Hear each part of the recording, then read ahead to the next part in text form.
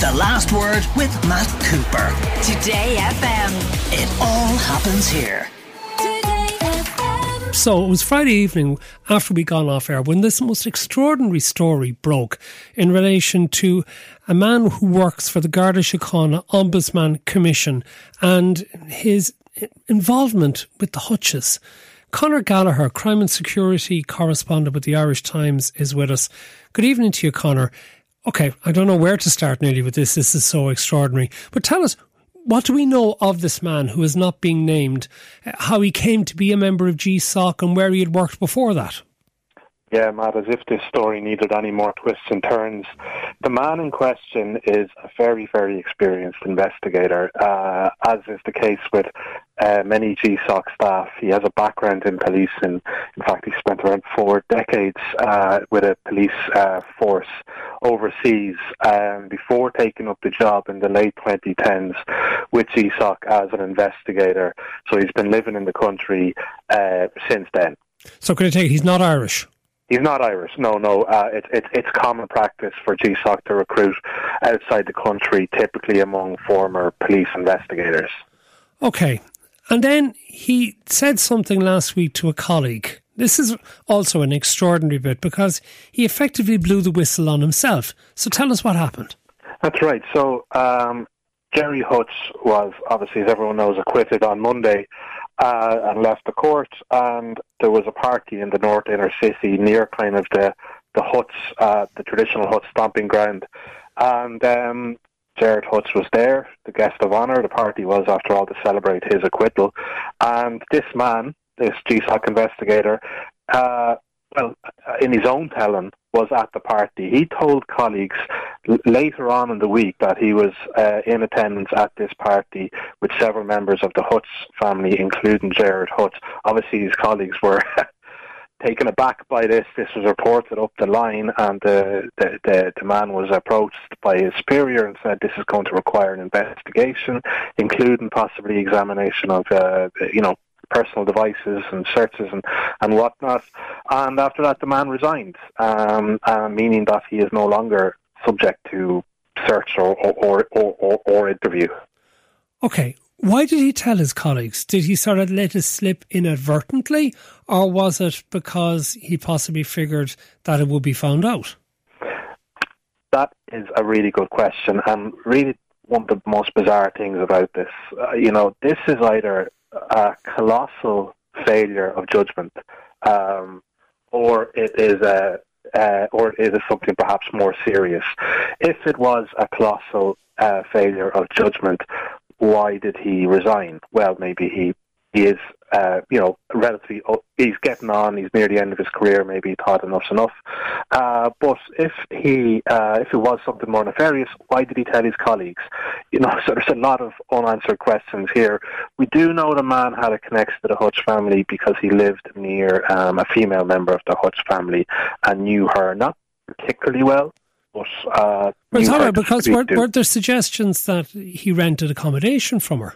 Yeah, I haven't personally confirmed that aspect of it, but it sounds, that tracks. That's the kind of connection we're talking about. And she would have invited him to the party, and that's how he came to be there. That's what the initial indications are. And from people I've been speaking to in GSOC and the Gardaí, nothing has arisen since last Friday to suggest it's something really, really bad. Because, it's bad, but is it really, really bad? Is it something that goes beyond just terrible optics and terrible judgment? Nothing has arisen so far, but the investigation is still ongoing, and the guards are still assessing this themselves to see, first of all, is there any criminal offence here? And it appears there probably wasn't.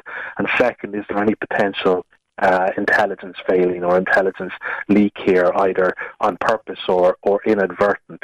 Because after all, this man, he's not a guard, but he's in GSOC, which is all the same power of the guards and access to some very sensitive intelligence. And this man was also involved in investigation into the suicide by shooting, or the death by suicide of Superintendent Colin Fox. Just remind people of that. I mean, obviously this is very sensitive because a man took his own life, but the circumstances of it were important because he was leading the investigation, wasn't he, at the time, into the shooting at the Regency Hotel in 2016.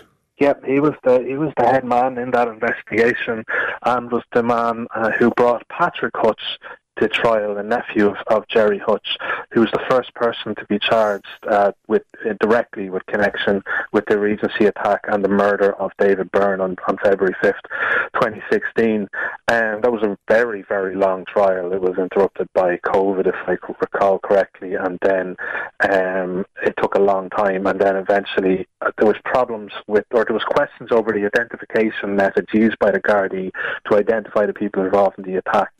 And during the trial, tragically, Conor Fox, a very well-respected investigator, took his own life using an official firearm. And this, obviously, the use of an official firearm is automatically referred to GSOC. And but hold on, isn't there a possibility then, Conor, that this unnamed GSOC officer, in investigating that, had all sorts of details of things relating to the Hutch investigation and individuals in the Hutch group, and also of the Gardaí who were doing the investigation, which theoretically, if he is connected to the Hutches, he could, and we're not saying he did, but it surely has to be investigated in case he passed on information about the investigation or the Gardaí conducting the investigation.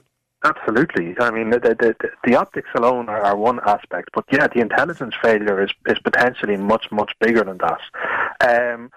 I suppose the only comfort you could take, and I don't know if comfort is the right word, is why would he attend a party and then admit to us if he was passing on this sensitive intelligence? Surely it would be done in a much more circumspect way. But then again, I don't know. And it's not clear if we'll ever find out, because this man has quit. And unless they can find maybe an excuse to interview him under caution, he's under no obligation to sit down and provide any information to either GSOC or the Gardaí. Now, maybe he will voluntarily, or maybe not. But given the circumstances of him quitting, he might be reluctant to. There's a good question from Sean in Dublin 14. Gerry Hutch is not guilty of any crime, so what's the problem? Now, I suppose he's not guilty of murder, which he was accused of. He has been accused and convicted of crimes in the past, hasn't he? Well, a long, long time ago. But then again, Gerry Hutch hasn't been convicted of a crime. That's absolutely fair enough. But we have the Special Criminal Court saying, while acquitting him, that he was most likely involved in cleaning up after the crime by getting rid of these AK-47s. So that's a very serious matter. There's also the fact that the Hutch family, many of whom are not involved in criminality, a lot of them are involved in criminality, and very, very serious criminality, and some of them were at that party as well.